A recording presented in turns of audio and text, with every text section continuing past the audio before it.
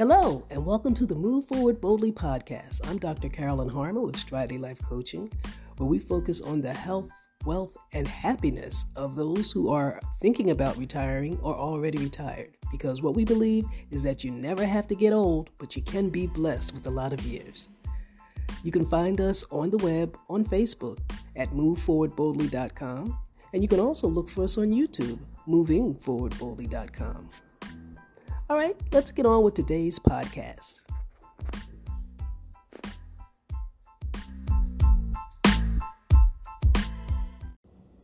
I'm speaking with Dr. Akua Ajiman. She is a double board certified MD, and she has more than 20 years of treating patients with chronic disease and in rural medicine. She is also a practitioner of functional medicine.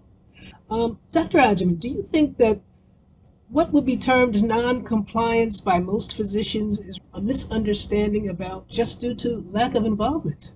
Part of it is because I had the same problem when I was in Maori land, when I was in Aboriginal land, talking to my African brethren, is you're talking about competing things for survival. These are not people who care about optimizing their health because shelter is threatened. Yeah. The basics are threatened. You got to be secure first, right? You got to have, you got to take care of it first. Any living being has to do that first, right? Yes, I remember when I was working in Aboriginal land, and this lady is the one who gave me this breakthrough.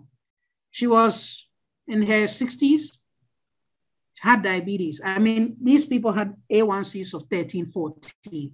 In the 4 years, they never made a lick of a difference. And I used to sit there freaking out because I'm like, how can I be a physician and be working with people whose A1Cs are 13 and can't budget?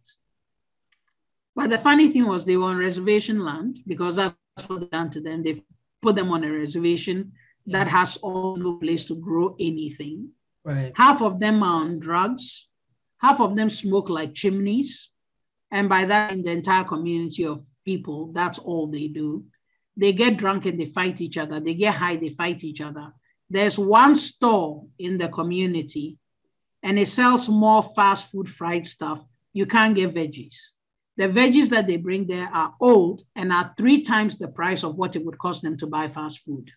So they go to that shop and for $5 they get fried wings. And for $10 they might get a lettuce, which will not make a meal and will not fill anybody. So what do you think are their choices?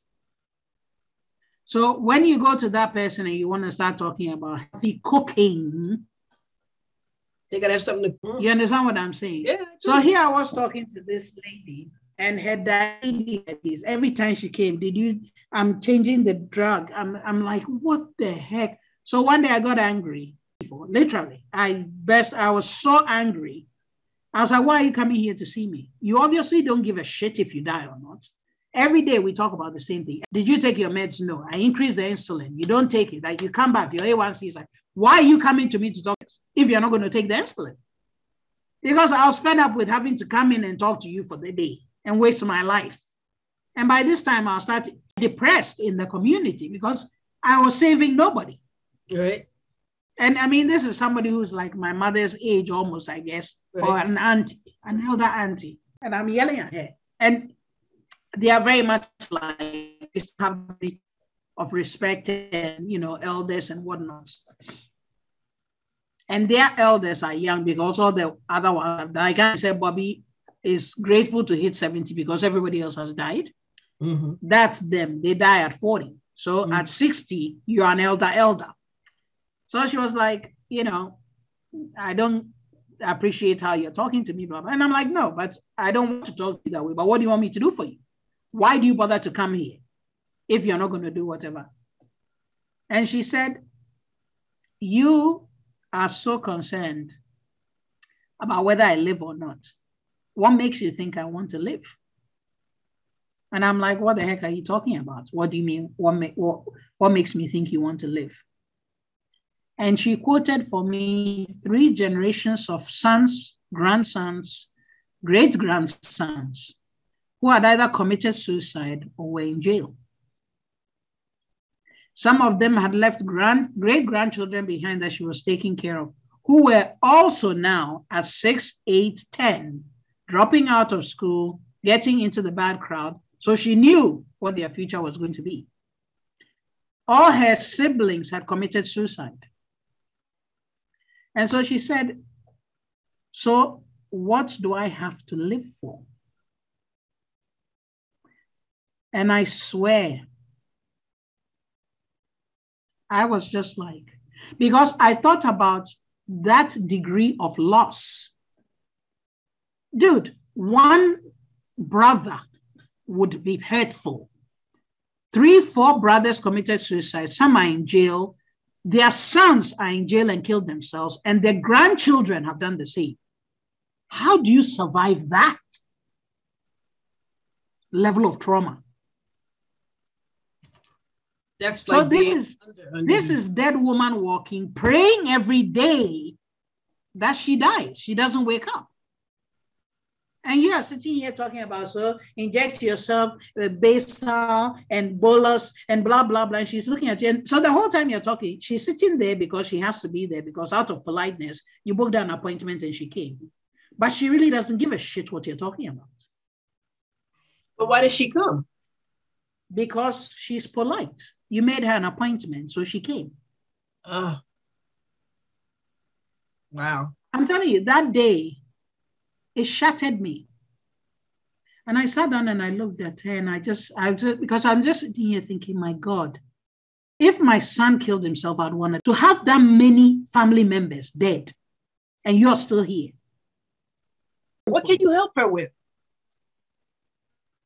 Dealing with her depression first. Okay. And it was interesting. So for many, many weeks, she would come and I'll just sit there and let her tell me stories about her family.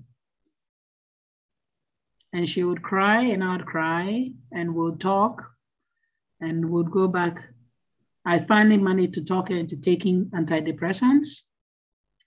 And then, interestingly enough, about 2 months later, she came to me and she said, so what were you saying about the diabetes again? Oh, wow. And that's when she started taking her medication.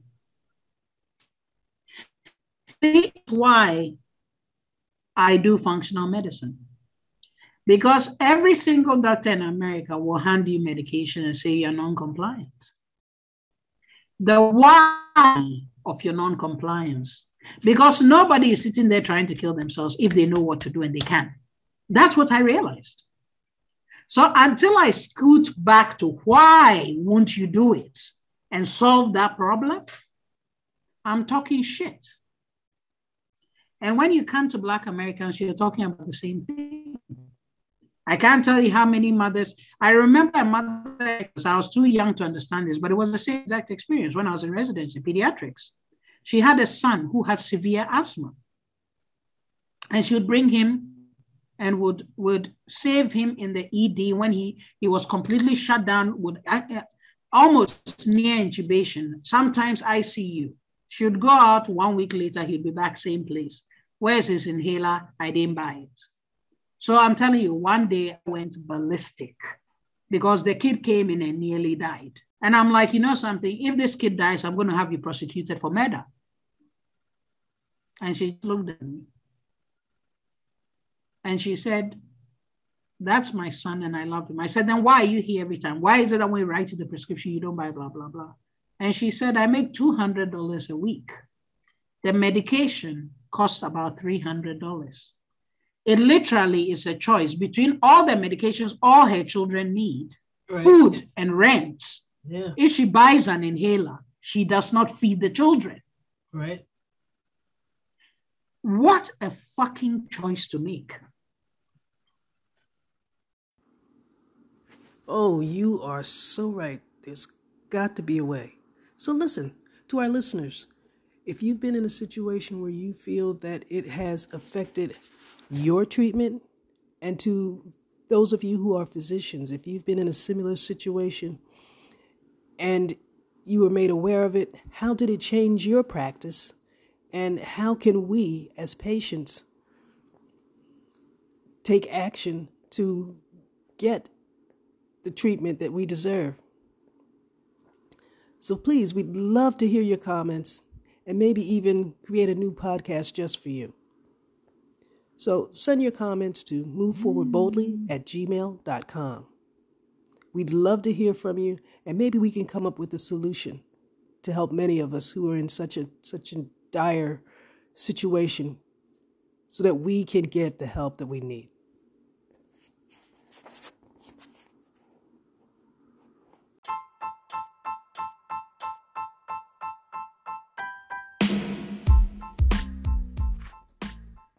This concludes our podcast. This is Dr. Carolyn Harmon of Strategy Life Coaching saying thank you for listening.